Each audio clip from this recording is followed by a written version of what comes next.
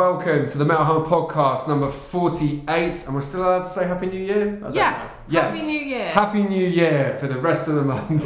I'm Merl. I'm here with Elle as always. Don't forget the latest issue of Metal Hammer is out now. It's our 2013 for some weird reason then. That's weird, isn't it? 2019 preview. I'm always living in the past.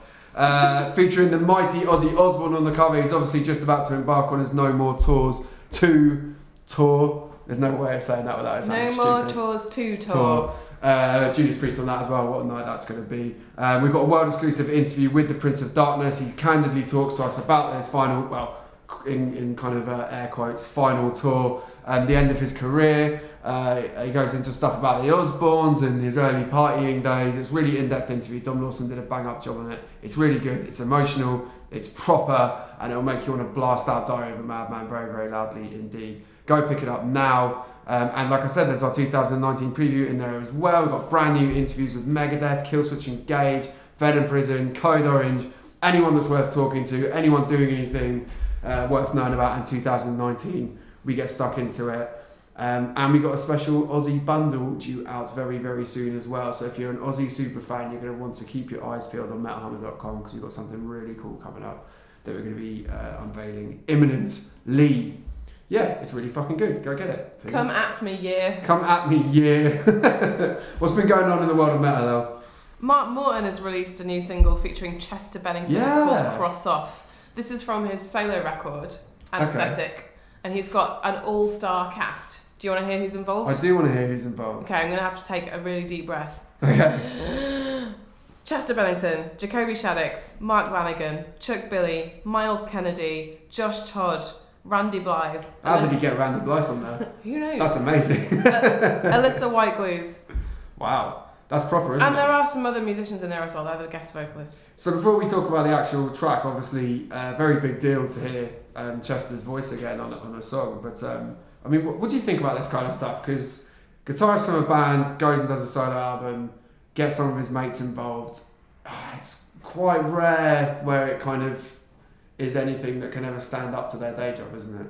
Yeah, because you've always got that in mind. And I've not heard this yet, so I'm not passing judgment. You've always got that in mind, especially if it's a band that you really love, because you are kind of thinking, I would like another record from my favourite band, please. Yeah. And then you get something else, and maybe it's not quite as good, or maybe it's not what you expected. Some people go off and do completely different kinds of side projects. But this is good. Yeah? Have you heard the album? Yes. Okay, well, let's talk about the Chester song first, I reckon, because that's just come out. I thought that was really good. Yeah, I enjoyed it too. Chester does some screaming in it. Yeah. Kind of going back to those kind of, some of the earlier... it's the first track on the record, which I think says a lot. I think it is quite respectful almost to have that first. Yeah, of course. It's a nice tribute to put it first. And also, it kind of does set the scene a little bit for the tone of the record, I think, because you put the song on and about 45-second mark there's a little guitar bit that is pure Lamb of God. Yeah, you're like, this is Mark so Morton. recognisable. Like, this is Mark Morton's solo record right here. This is him on it. There's no mistaking that. And I think it's weird because anyone who's listened to Lamb of God for more than 10 seconds know that they've got some of the best riffs metal's ever seen, but at the same time you don't quite realise how unprepared you are to hear those riffs and those grooves with a totally different vocal style over the top of it. So it did take me a couple of listens to click into it. I think because it's just these two totally disparate things meshing together. Disparate. Yeah. Disparate. Disparate. Disparate. But it's almost like using two different bits of your brain, isn't it? It's like using the bit that you know that is Mark Morton and the bit that you know is Chester Bennington. Yeah. And instead of trying to isolate them, try to put them together. It's always quite a weird sensation when you recognise those things that you're so used to, that you kind of click into. Yeah, exactly. But it's a cool song. I think it's like I said, it's a nice thing to have it there. It's a nice tribute. They recorded it together, and Mark wanted to get Chester. So they got in the studio together. It wasn't like Chester sent him some. They did. So Mark had the idea for the song and wanted Chester to sing on it, and he was a bit like, how will we get Chester? They contacted him. He was up for it, Mark had written a few lyrics, but when Chester and him got in the studio together, they actually worked on a new set of lyrics together. And Mark was saying it's not that Chester didn't like them, it's just that he had his own ideas to bring to the table. And he said he was quite humbled by the experience, that Chester was very professional, very full of heart, and that it was nice that they could actually work together on something rather than it be a song that he's made that Chester is on. So it did sound like it was an actual collaboration and something that they did together. I saw something really interesting yesterday. I don't know if you saw this. Jamie Jester tweeted and insinuated that it was supposed to be a Jester track. Really? Did you see this? No. Behold my phone. I'm just going to read this out. I had no idea about this. So someone tweeted, obviously Jester's got his own podcast and his show and stuff, so he's very kind of on the pulse with music and getting involved in the scene. And someone tweeted at Chester saying, yes, this is awesome, blah, blah, blah. And Jamie tweeted, R.I.P. Chester, shout out to Mark Morton, I should have made it a Chester track when I had the chance. And this is really interesting. He says, oh, well, I snoozed. I do like the Born to Bleed, the Hate I Breed mention, though. So there's actually a hate breed referencing lyric in there. That's interesting. So it's quite cool, isn't it? Like, I presume that's not a coincidence if it was something that was potentially going to be a Jester track in the first place, but... Yeah, I don't know. Like I said, I spoke to Mark last year and he said he had the lyrics written, and then when they came in, him and Chester worked on them together, so it's entirely possible that he could have written the lyrics with a reference in and then, it was changed. Yeah, it's weird, isn't it? But yeah, I think it's really good. I think the last kind of minute and a half in particular, when Chester goes full nu metal rapping, like aggressive rapping, and those grooves are really popping off, I think it's great. Yeah. You said you heard it, so I was about to say I'm interested to hear it, but I could just ask you, I guess. What about the whole record? Yeah. Yeah, no, it's cool. It's again, a lot of the people on it are so prominent. You've got somebody like Mark Lanigan, who has that slow, heavy, dragging voice. Drawly voice. Yeah. And he's talking about the moon on its axis, which is really cool and dark and gothic and totally in my wheelhouse. But again, you sort of hear his voice and it's very lush, and then you've got these little flourishes that are very Lamb of God. Jacoby Shaddix always just, what's the word? He's getting around at the moment, isn't he? He just balls straight in. He's on the Within Temptation album as well. Yeah, but he's just so good at what he does. He just gets in there and he just does it. And he's just such positive energy. Like, you can't be around Jacoby for more than 10 minutes and not be stoked. I don't know how he does it. He just keeps that energy level up all the time in interviews, on the stage, when he's singing. I think he sort of makes an effort to be that positive person and to be that person bringing that energy. And you can feel that on all his guest spots too. That he comes in and he's just bringing what he's bringing. So that's great. And Chuck Billy, again, you sort of hear Chuck's voice, you're like, oh, it's Chuck Billy. Jake that's what I'd say if I'd heard Chuck Billy. Jake Oney is on that one as well, from Oney. Oh, cool. I don't actually know how you pronounce that. I've always, in my head, it's Oney. Well, after the what if it's Oney? I'm not getting involved, to be honest, in pronunciation. But yeah, it's good. Like I said, you have to marry those things in your head. The fact that you can blatantly tell it's Mark Morton with the fact that he's got some very high profile people in here. But it's upbeat music, it's metal, it's modern, it sounds fresh, it's very well produced. Josh Wilbur is the producer. Him and Mark worked together. I think it was partly Josh's idea to do it. Mark had some ideas for riffs and for songs that didn't fit with Lamb of God, and Josh has obviously worked with Lamb of God a lot, and he kind of went, let's do this together. So I'm sure he had a lot of input as well. One thing I do hope is slick. that I hope this isn't going to delay any grand plans for a new Lamb of God album, because with them doing that covers album last year and Randy saying in an interview with us that they don't really like they don't like writing new music, but they don't like the process of album recording and stuff. And obviously Mark's gone off and done this. I hope, I don't know what it means for Lamb of God. Obviously Randy's on the album, so it's not like he said they started work on it. He said there was a phrase he used, which I can't remember now, which is kind of his phrase for basically it's a work in progress. And he said it's very rough. He doesn't know what shape it'll take, but there is material for it. So you can also read that interview. Resource material, that's why he called it. I just found the very interview, because you can actually read that interview with Mark Morton, as done by Miss Eleanor Goodman in the current issue of Merl Hammer that's out now. So there you go. It's almost like we plan these things. Imagine. Yeah, I'm into it. Yeah, cool. Well, I will listen to it at some point. It'd be cool if they do one of those things sometimes, if Lamb of God are playing live and they've got some of the guest stars on the bill. I'd like to see them do a song from it at some point. I know it's very contentious when Linkin Park did their set with Dead by Sunrise, I want to say. Am I right? Oh, at Sonisphere. Yeah. Oh, that was awful. Things like that can be very God. contentious.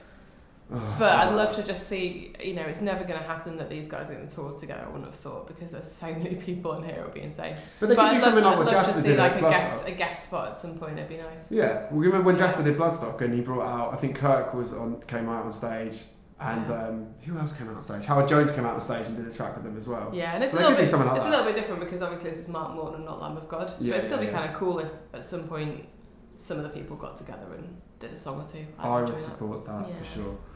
More bands have been added to Bloodstock Festival 2019. Soulfly and Insight. What are the odds?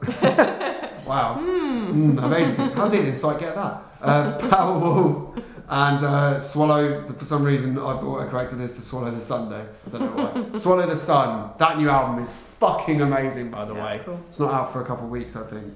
We were looking yesterday. It's unbelievable. Looks like it's Powerwolf into Sabaton. I know, on the Friday. I don't know if that's confirmed or not, but that looks like how the poster has been set up. So if that's true, that's a lot of bombast. It's wolves into tanks. Wolves into tanks, what could be better? Resurrection by erection into... I don't know where I'm going with this. It's Panzer Elite. Born to Compete, Ghost Division. Ghost Division. I love that song. Yeah. If you've got some work to get done, that's the song to put on. That's the song to get done, especially if you're running tanks around. So yeah, that'll be mad. Soulfly always great, and as I said, that new Swallow the Sun album. If you like your kind of melodic, deathy doom, oh my god, it's gorgeous. It's absolutely gorgeous. That's really good. What else is going on? You'll like this next one, Elle? Yes, I'm really excited about this, but I don't have an opinion on it yet because I've not heard it or watched it. Trent Reznor and Atticus Ross have released their Bird Box soundtrack. Bird Box is a Netflix film, a thriller about not horror. Looking at monsters. That's all I know because I've not watched it. I've not watched it yet. I need to get on this right now. That actually kind of sounds like, the little mini summaries they do on Netflix. That almost sounds like, when you look at some of those and you can tell that they're the having a laugh with it. Yeah. I was like, one of those. This is a film about not looking at monsters. Soundtrack by Trent Reznor and Atticus Ross. So what I find really interesting about this is that obviously Trent Reznor, a legend, and him and Atticus Ross's work on this kind of stuff is also pretty iconic now. But I've seen Bird Box and I thought the film was alright, and I can't actually remember the soundtrack at all.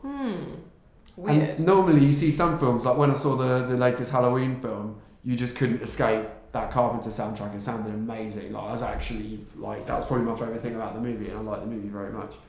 But yeah, I didn't even notice the soundtrack. I couldn't remember any particular bits on it where I felt like the music really brought something out of it. So I'm going to go and listen to this separately because I'm interested to see. Do you think you were so scared that you just that lost my your ears wits? stopped working? Yeah. No, maybe. No, I didn't think it was that scary, to be honest. But I need to watch it, but it's one of those things that came out in that Christmas to New Year period that everyone was talking about. But also everyone was talking about the Bros documentary, and I watched that. Oh no, yeah, that. If anybody is sat here and they're going to make the choice of watching the Bird Box film or watching the Bros documentary, watch the Bros documentary. It is one of the best things I have ever seen. One of my favourite bits was about when he said that he liked to do martial arts with language martial arts.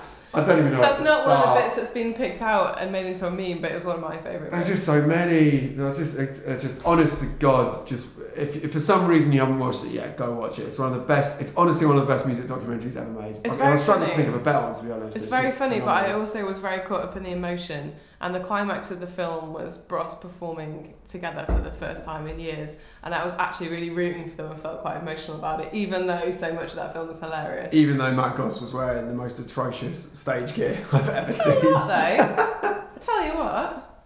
Luke, obviously a metal fan. Yeah, he was wearing a Soundgarden t-shirt. Soundgarden t-shirt and several other t-shirts. What was he wearing? Guns N' Roses at one point. Yeah, he wore a Guns N' Roses t-shirt, I think. He said that he was influenced by Led Zeppelin, which made me laugh a little bit. That's mean. You're in Bros. Do you know what I mean? He can obviously play. I think he hadn't played for 20 years or something. Or he said he hadn't, but he must have done some practice. But he can still obviously He's been too busy acting in Hellboy sequels. Yeah, exactly. But he was properly wearing metal t-shirts. So I was like, Well, there you go. Good for them. So anyway, Bird Box out now. Go watch Bird Box, but go watch Bros first. It's so good. I think it's called After the Screaming Stops or something. Yeah. Something like When that. the screaming stops. Yeah, something like that. Very, very good. New Mastodon track incoming. They're saying it's aggressive. Brutal. Brutal. Oh, is that the word they I used? think so. Interesting. Yeah. Excited about that. It's been 2 years since Emperor of Sand now, which is a phenomenal album, I thought. Yeah. I think you thought the same. Right? I did think the same. Lovely. Good Yeah. to know. What do we want from Mastodon then? I kind of never know what to expect from them really, and I feel like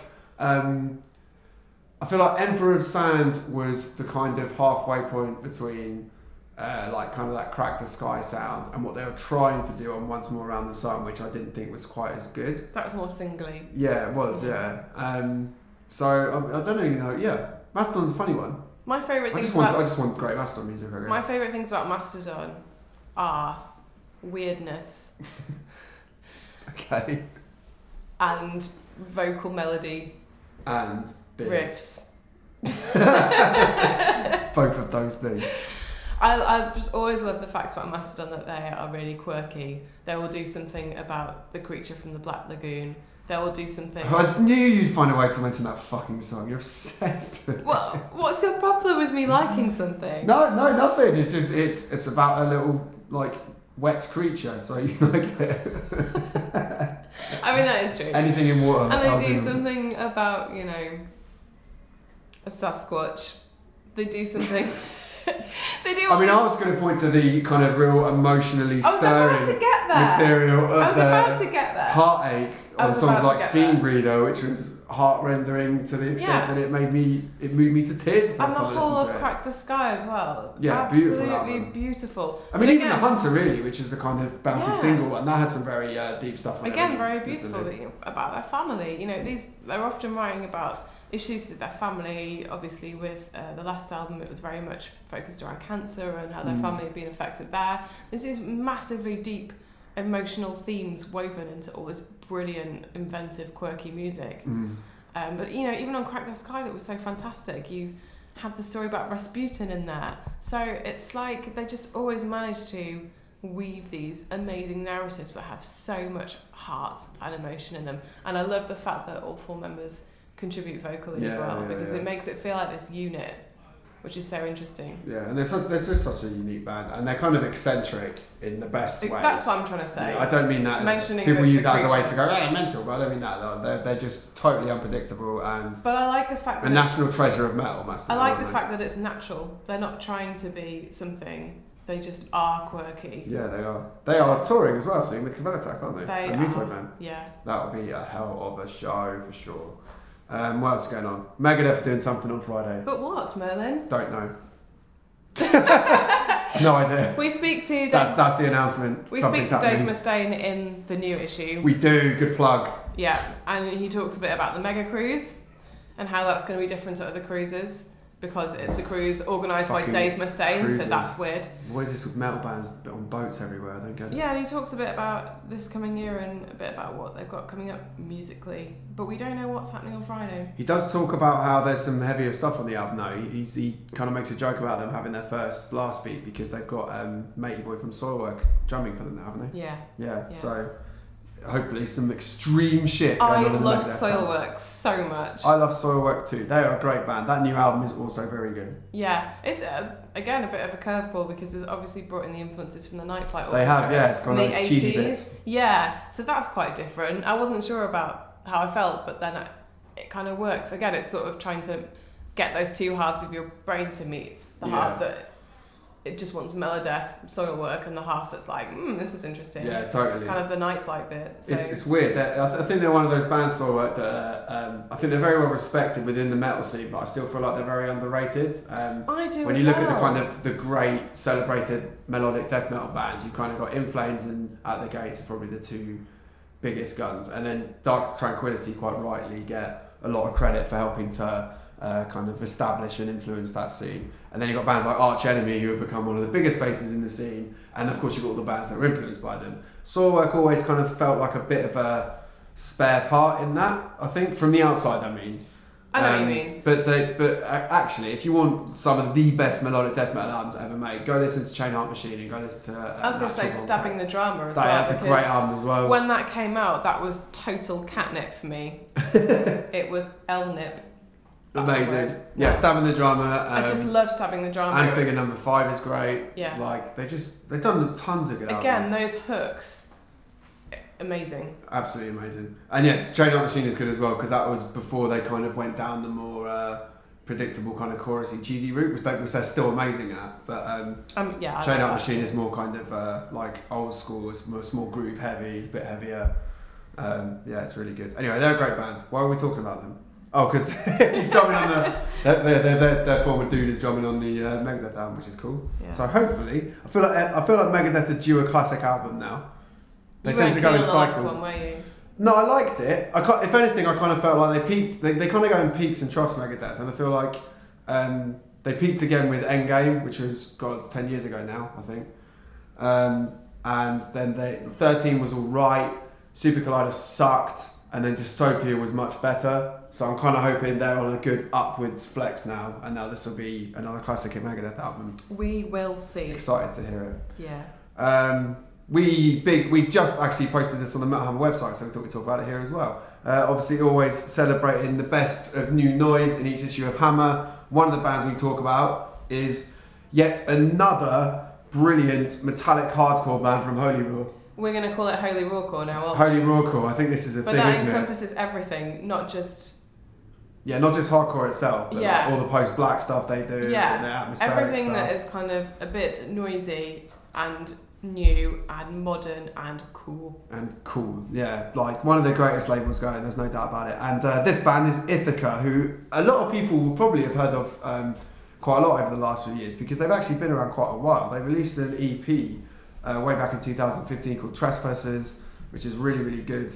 And they've taken a little while to kind of follow up from that. They were gigging around London and stuff, loads. I remember seeing them, I think, in like the Unicorn in Camden way back. They've been on the scene for ages. They've taken a little while to get this album out, because I think they've had some I don't know whether it's internal issues or personal issues or whatever. But anyway, none of that matters now, because they've got a new album out on February 1st called The Language of Injury, out via Holy Roar, and it's fucking great. If you like kind of earnest, melodic, I was going to almost say melodic but heavy then, melodic in all the right places, metallic hardcore, in the vein of, I think especially that last Svalbard album, it's kind of in that kind of vein, also for fans of Vein. Code Orange, Loathe, kind of a bit of a Rolo Tomasi influence in there as well. You will love this album, it's so good.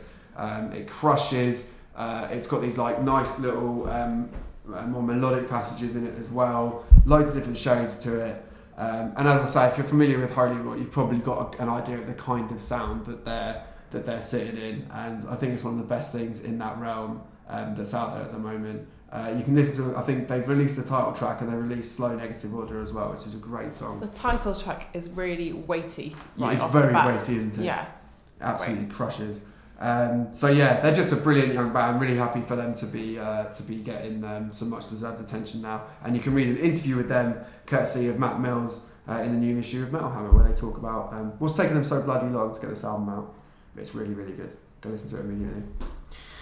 Well, should we do some reader questions? Yes, I'm glad you asked. Where could people go if they want to join the readers group? You can come to the readers group turned a year old yesterday. Oh, happy birthday! Are we having happy cake? Birthday readers group? No. www.facebook.com/Metal Hammer Readers. Come on. How am I going to get nearly 2,000 people cake? I'll eat it on their behalf. Okay, we can do that. That's fine. Thank you to everyone, by the way, on that note, who's come and joined the readers group. It's a great little community. We seem to have managed to amass a significant number of metal fans who are all quite nice and respectful of each other, which is good, isn't it? How about that? That's quite hard to manage these days. Do come join in the fun. It's the best place to talk to all of us directly about the magazine, the podcast, everything else we're doing. We're always happy to talk through any comments you've got about Metal Hammer, any thoughts you have, any concerns, whatever you like, and it kind of just self-manages now as well. People just are in there chatting about stuff. I saw a really good thread on classic thrash today that people are going in on. So come join in, and asks us some questions, such as this one from Ben Wilmot, who asks, have you ever seen a band play and thought, this is the same set as 2 years ago with 1 or 2 songs off the latest album shoehorned in? You've got a great back catalogue, play some different songs. I think most bands probably do that really after a certain point. Because they know they have the crowd pleasers, set favourites. It's only really when you get like an evening with Machine Head or something, they'll bring out some older material. I think bands do tend to kind of rely on those ones people want to hear, and they just do that. I think... but I can't think of any like specific examples where I found it annoying. Do you know what I mean?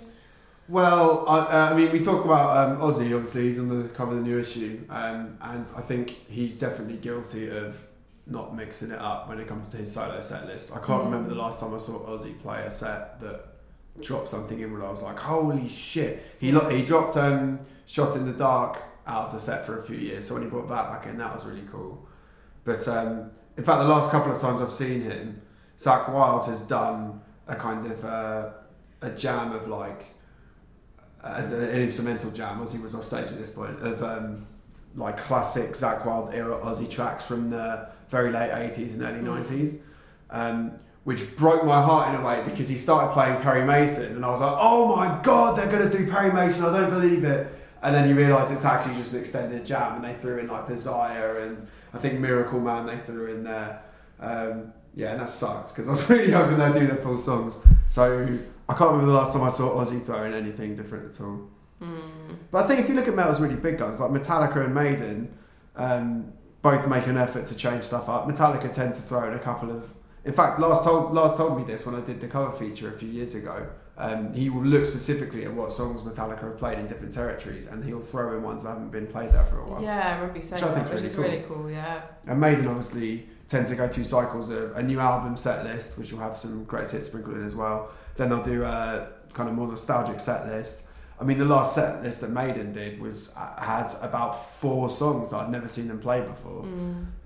So you definitely can't accuse them of, being lazy with their sets.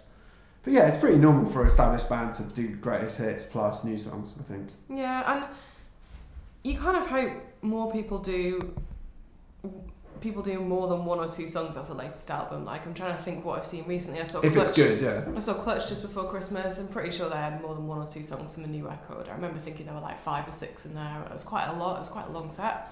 And when we saw Trivium last year, Hammer-sponsored Trivium tour, they had quite a few from The Sin and the Sentence, which was great because I love that record. I'm pretty sure that was like maybe 5 or something. Ghost had a not just 1 or 2, because you do want to hear that new stuff as well. It's not just about playing some of those ones buried in the recesses of time. If you're really loving a new album, it's really nice to just go along and hear the new stuff as well. Yeah, definitely. I mean, I saw Maiden, talking about Maiden again, I saw Maiden play A Matter of Life and Death in full when that had just come out, just for the fun of it.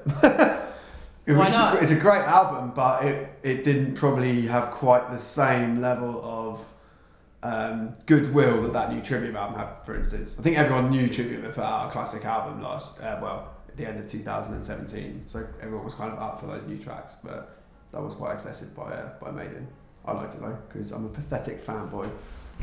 You're allowed to be. You're wearing no Maiden shirt today. No Maiden shirt Holy today. War shirt today. Oh, actually, yeah, we're speaking about Holy War. I'm actually wearing the David Brent Holy War t-shirt today. So there we go.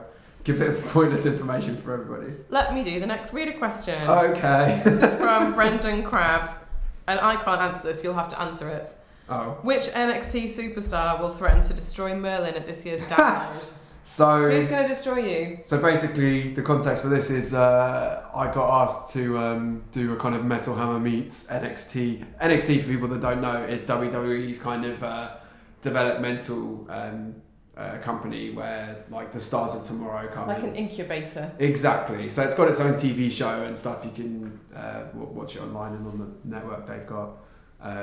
And I did an interview with the then champion, who's Aleister Black, who's basically the most metal wrestler ever. He's into like proper like dark, heavy shit. His music has like this kind of I don't know what to call it, like Transylvanian vampire punk theme. He's the most metal wrestler that's ever walked out there. He's more metal than The Undertaker. That's how metal Aleister Black is. Anyway, I did an interview with him in the NXT ring at Download last year, and I made And so when you do this kind of stuff, first of all, they don't tell you about how stiff the ring ropes are. So I had to walk down this rampway with music playing, with this kind of Metal Hammer Sting playing in the background, where everyone kind of like politely looked at me in the crowd around the ring. Got up the steps, made an absolute tit of myself trying to get in the ring because those ropes are so stiff. Like you think they're going to like just bounce down. Did you over them or under them? I went through them, right, so over the middle one. Yeah. And then Alistair Black's. I introduced Alistair Black. He comes down to the ring, and then and he comes and whispers to me while his music's still playing, and he kind of goes, "Oh, this belt's really heavy, you know." And I kind of go, "Oh, I'll take it for you if you want." And then he got on the mic and he goes, "What did you just say? Cut the music. What did you just say?" And I'm just like, I've had no prior warning he's going to like cut a promo on me or anything like that. And then he says in front of all these people, "This dude just said he wants to take my belt off me. Do you think we should have a match here right now?" And everyone starts going, "Yeah." And I'm just saying, like, "Wait a minute, I'm a fan of you. Please don't hurt me." Because he's big as well. That's what wrestling does. It's shit stirring, isn't it? It is, and it was scary. He was going to snap your arms off like twigs. Oh my god, it was. And then was your terrifying. legs. I honestly thought he was going to kick the fuck out of me. But yeah, Velveteen Dream. I'd like to interview him. That would be amazing. Calling him out. Can you explain who he is? So, because that sounds like the name of a children's rabbit. Yeah, Velveteen amazing. Dream. That sounds like the Velveteen Rabbit had a dream. That's a very poetic name for a rabbit. So if you imagine someone has The Rock's charisma, but funneled through a kind of Prince-like gimmick, as in Prince the music artist, not Prince. So it's that like kind of flamboyant, super flamboyant, really like artistic. He's awesome. What's his costume like? Like normally like purple, kind of draped in like a bandana, like a big necklace, like big snazzy like Elton John looking glasses, and he's awesome. He's absolutely awesome. So yeah, I'm calling him out. He's gonna snap your arms like twigs and then beat me with him like I was gonna say tie you up in velvet capes or something. Oh dear. Oh well. Jeremy asks, with Metallica, Megadeth, Slayer, and Anthrax being the USA Big Four, what would you rank them in now? This isn't the question. I'm just asking. In my order of preference, or the order that I think they're biggest? No, your preference. My preference is Metallica, Slayer, Megadeth, Anthrax. Yeah, mine's Metallica, Megadeth, Slayer, Anthrax. So that's not too different. Different lists for different needs. He's wearing his Office t-shirt and has suddenly gone David Brent. Sorry. Anyway, the actual question is, who would the UK's Big Four of thrash be? Goes without saying that the UK thrash scene never quite as prolific or certainly as big as the US one, but there were some pretty legendary names in there. Sabbath, iconic name of the UK thrash scene. Dreamweaver's a classic album. I've written down Acid Rain as well, Onslaught and Zentrix. Mm-hmm. They'd make a kind of solid Big Four of thrash, I think. But then I also thought, I don't know if you can put Lawnmower Death in there because they're daft, so I don't know if that disqualifies them. They're a lot of fun, but no one ever said that you couldn't be fun and also be a band. This is true. But they're a funny one. They're kind of, and also they're still a band that will come to someone like Bloodstock and grab a massive crowd and have a lot of people talking about them. And then I also thought you should probably consider some modern UK bands, because way before we had Power Trip ruling the world, we had bands like Gamma Bomb and Evil who were a really big deal at a certain point. And Gamma Bomb put out a new album last year that was really good. I think Evil are working on a new album as well, from what I remember. So yeah, the UK has some solid thrash, I think. There you go. Let's do another question. Go on then. Scott Situmple asks, I've had this idea for a metal band that sings cooking recipes. What are your thoughts and opinions? I didn't know what that question was going to say until I got to the middle of it. Maybe not. No, I quite like it because I like to listen to music in my... Didn't someone do this with a Phil Anselmo cartoon? I don't know. 5 minutes on low. Remember that? No. I think I'm going mad. I'm sure someone did a cooking with Phil Anselmo thing. No, I think it was a dream you had, a Velveteen Dream. Fuck's sake. I would like it because I actually like to listen to music when I'm cooking. Excuse me, because otherwise, you can get a bit bored. I'm not massively into cooking, but okay, what is that? Cooking Hostile. Oh yeah. Remember that? Yeah. It was a thing. It was a thing. So anyway, someone's done it, Scott. So. No, but I like it because Okay. I like to be in my kitchen and have some music on for a bit of company and cook. So if I could, but I always have the problem where if I'm following a recipe on my phone, I have to keep getting my phone out, unlocking it, using it as a timer, using it to read a recipe. If I could have a song that was timed exactly, That won't work. It was timed exactly to do all the different. Well, so the song just stops for 20 recipe. minutes while it's cooking and then No, carries it would on. just be an extended instrumental or something. No. And it would just last for the duration of the thing I was cooking. It wouldn't work. It would. It wouldn't, because you'd have to make sure that you're chopping up and putting the ingredients in. I don't know why I'm going in so far on this question. Exactly in time with how the lyrics are Yeah, but sung out. they would leave a So bit. you have to be like, They'd leave a bit of gift. chop your onion, put it in the pan. Like, Yeah, and then they would just do quick. then they would just do like a solo or an instrumental. Well, so while you're chopping the onion, it's like chop, chop. Yeah, chop, exactly. Chop. Yeah. I'm not in on this at all. Sorry. I want it. Well, if Scott puts this band together, you can review it. Okay. So. I'd have to review it while making the food in the kitchen. Please don't. No, you can't do that. Why not? What? So you're going to review and cook and listen at the same time? Yeah, because the part of the review would be how well I could cook to the song. And then I can eat the food and decide if it works. But if you're going to do this, Scott, I don't want a seafood recipe, okay? Because I don't eat fish. Oh, for fuck's sake. Just throwing it out there. Right. Will Russell asks, with news of HMV and FOP going into administration, I didn't know FOP had gone into administration as well. No. I know that there was a link between them being the same company, that the people who owned HMV also owned FOP. Oh. But I thought they were separate businesses despite that. So I don't know if that's true. I know that HMV is. But you can have the same owners of different companies and one company is in administration. I just quickly looked it up, and there's kind of like local news sites saying that the future of FOP in their area is uncertain. I have to look into that. Oh shit! I used to love FOP. FOP was where it's a dream. FOP was where I got into when I first got into like Maiden and Priest and Sabbath and all those bands. FOP was where I went and kind of collected all their albums a bit, like exactly the same. Every time I got paid for the because job at the time, I'd go into town and like twice a month and just stock up on whichever album. It was before you could really get stuff online, so you'd go in there and they'd have all these classic albums that you'd heard mentioned for a £5, and it was great because you could just go and get them and listen to them, and it felt like you were really discovering things and listening to these legendary records that you hadn't heard before. Yeah, for a £5. Exactly. I mean, I remember that you could. They had albums in there for £1, like brand new albums. I went in there and got. The way I got into Dio was because I had Heaven and Hell, but I didn't have any of his solo stuff at the time. And I went to FOP and they had his live album. I can't remember what it's called, Evil or Divine or something. And it was £1, so I thought, I'll just give this a go. And that got me into Dio, and then I went and checked out his Rainbow stuff. I got into Wasp, who are one of the most underrated and brilliant heavy metal bands of all time, by the way. Fucking love that band. Got into them because one of their albums was in FOP for £1. And quite personally, Will Russell asks, what can we do to keep record stores alive? How relevant are they to the metal scene, and what does the metal scene need on the high street? Oh, it's really tough, isn't it? Because I like the fact, for me, I always come back to this, but I think it's good when there's visibility for metal, whether that's on the radio, on the television, online.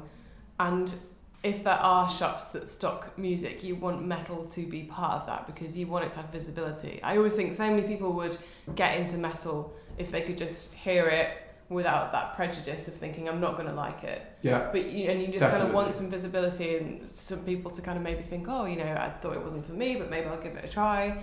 So that's important for me. I think if shops do go, there's a little bit of visibility that goes out, and that makes me sad. But I also have to say that I do listen to the majority of my music online. If I am out somewhere and go past a record shop that looks cool, that looks interesting, I might go in it and have a look and see what's in there. If I'm in another country, I'm especially likely to do that. But I think local record stores is a really important thing. Obviously in London, Crypto the Wizard opened, I think a couple of years ago now, I want to say, maybe more than that. And that's been really successful. That's already become like a real destination, hallmark isn't it? part That's of the the thing. metal scene. People who are into metal and come into town probably going to go and visit because they've heard about it and they want to go and check it out. That's like a destination place to go. Yeah, exactly. So I think definitely supporting local record stores is always important. And yeah, it's funny when when I'm in another city, I always try and make a point of going into record stores and picking stuff up. Yeah, whether it's like a massive one like Amoeba in LA or just kind of a more local one. Seems like it's more of a novelty, I guess. I mean, we do live in London, so it's massive. So you kind of just go about your day, just not really thinking about it. But if you're specifically in another city or travelling, it's one of those things that is nice to do because you don't know what you're going to find in there. Mm. And I know that when it comes to HMV, there was that quite snidey Guardian article that, understandably, upset a lot of people, and it's a hard one because, I do buy stuff in HMV. I go down the Oxford Street one every so often when I'm buying presents for people or I'm after a specific, I don't know, bit of merch or vinyl that I haven't seen around or something like that. But at the same time, like, I can't say that I was going there every week and supporting it to the extent where I could be justified sitting here saying, it's a disgrace that it's going into administration again. But I don't know. Like, and also the thing that with HMV that I think a lot of people forget, people just assume it's some kind of like mainstream hoisting like brand, but it's not, because if you go in there, metal is really highlighted in there. Prominent. Like, you get like underground bands like Conjure and stuff like that picked out, and like their records are actually put out on display and like highlighted, which is really cool. I think the thing about the Guardian piece you mentioned that was a bit sad as well was that it said the people in there didn't have any knowledge of music. I'm sure, which is bullshit. I've been into HMV countless times growing up, and all the people had a lot of knowledge of music, and I'm sure you're the same as me. You've known a lot of people who've worked there. Exactly, yeah, loads of metalheads massively into that music, and chose that as their job because they wanted to spend all day listening to music, talking about music. So that was very strange to read, because most people with a passing knowledge of HMV would know that they always had specialist sections and specialist people who were looking after those sections. Definitely. If you were a metal fan growing up and you used to go to HMV to get your music, you would always spot the metalheads that worked there. Yeah. There'd always be a guy or a girl with tattoos, piercings. Definitely, you take one look at them and they definitely know what I'm looking for. Yeah. Like, that was just a part of the process. And then you go down to the basement and you realise you've gone to the classical section. It was all very soft lit and temperature controlled, and everyone was very calm. Absolutely. So yeah, worth to see, really. It's a funny one, isn't it? You kind of want there to be a bit of something out there on the high street, but equally I acknowledge that me and a lot of other people, we do listen to stuff online now because things have changed in that way, and stuff's very accessible. So I guess it's a mixture and a balance is good, really. Yeah, and try and support your local record shops if you can as well, because I think that's where the heart of metal in particular is always going to be, and there are some great places out there really doing good things to support metal. Let's take one more question, shall we? Okay, Merl. Adam Boone says, who will be the next band to call it a day and announce a farewell tour? Oh, why would you end... What do we have to end on this? It's miserable. Well, not if you hope it's a band you don't like. Oh, you mean I could use it to knock out a band I don't like? You have the power. No, I'm joking. I live... Shut up. I live in fear every day that I'm able to announce a farewell tour. Not because I think they are. I'm pretty sure they're going to have at least another album cycle with them. They seem pretty... From what Steve Harris has said. And they seem pretty energetic and excited about everything, don't they? Yeah, exactly. I think we got Maiden for a little while, yeah. I think Metallica won't go anywhere for a while. I'm still a bit worried about what's going on with Machine Head.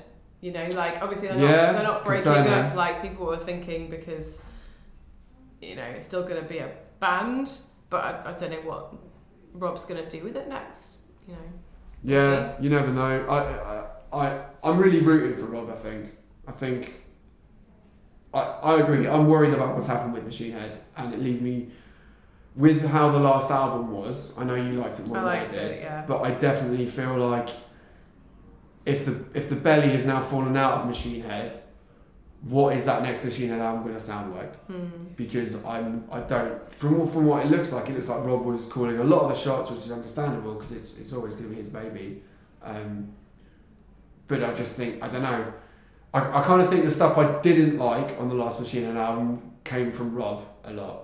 And so that leaves me worried about what the next step will be. Yeah. But at the same time, this is a dude who has had his back to the wall many, many times over the years, and he's often come out with some of the best music of his whole career. Yeah. So if they can bounce Don't back from count that him out. exactly. If they can bounce back from that mid-noughties episode with Through the Ashes of Empires, I'm pretty sure they can bounce back again. So we're rooting for Machine Head. We believe in Machine Head. Yeah. But I don't know who's going to call it a day. I mean, Judas Priest have announced a farewell tour in the past and then just carried on. Yeah.